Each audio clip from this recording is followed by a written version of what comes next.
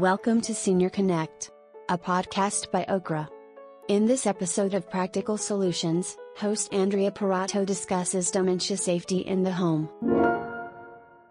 Hello, my name is Andrea Parato and welcome to Practical Solutions. Today's topic, dementia safety at home. Caring for a loved one with dementia at home can be rewarding and often challenging. The big question is, how do we keep them safe? Here are some tips to assist you in keeping your loved one with dementia safe while at home.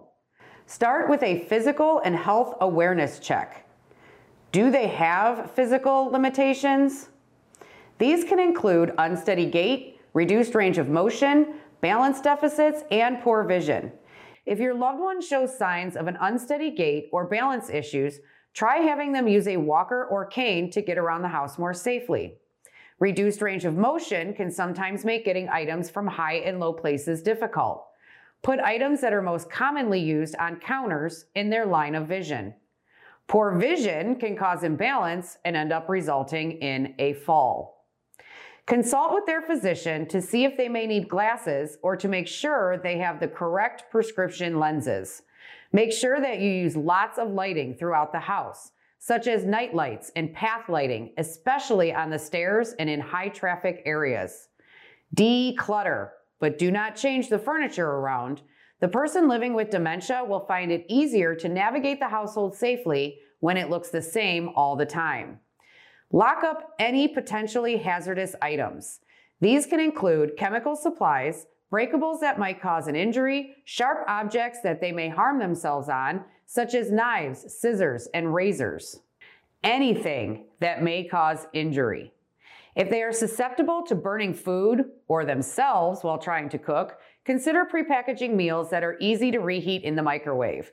But avoid TV dinners. They are high in sodium and may contain preservatives.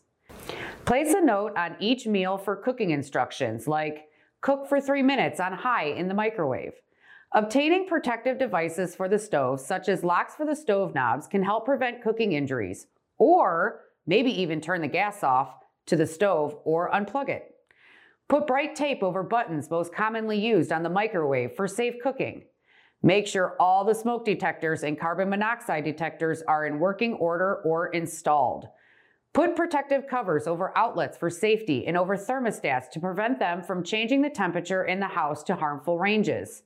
Now, what if your loved one is a wanderer? Install child safety devices in your home to keep the doors and windows secured. Try putting a door sensor alarm on the exit doors.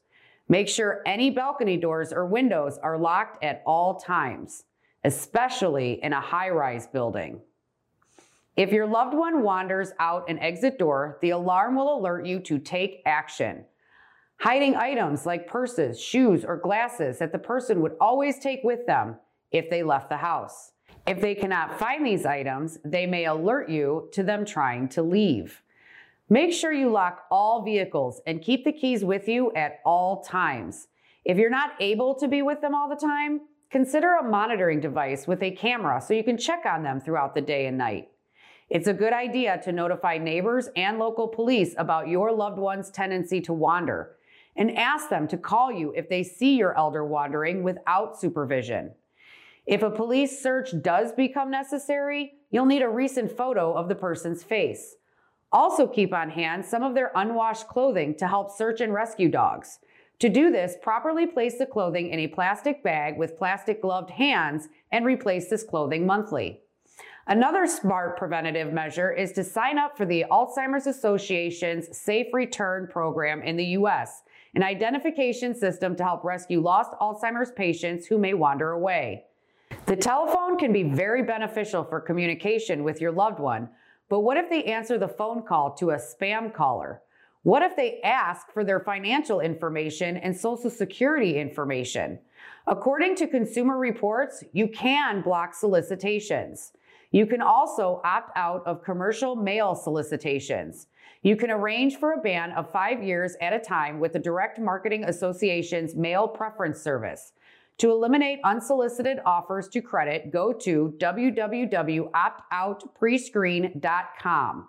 Even a large bright colored sign next to the phone that may say something along the lines of Dad, do not give any of your information to anyone that calls.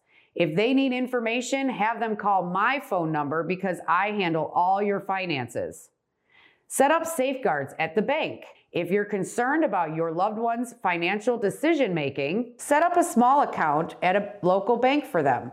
That account could, for instance, include a debit card and checking with a spending limit of, say, $200. That way, any other finances can be saved in a separate, more secure account. Many cell phones offer a whitelisting tool that may allow calls only from numbers in your contact list.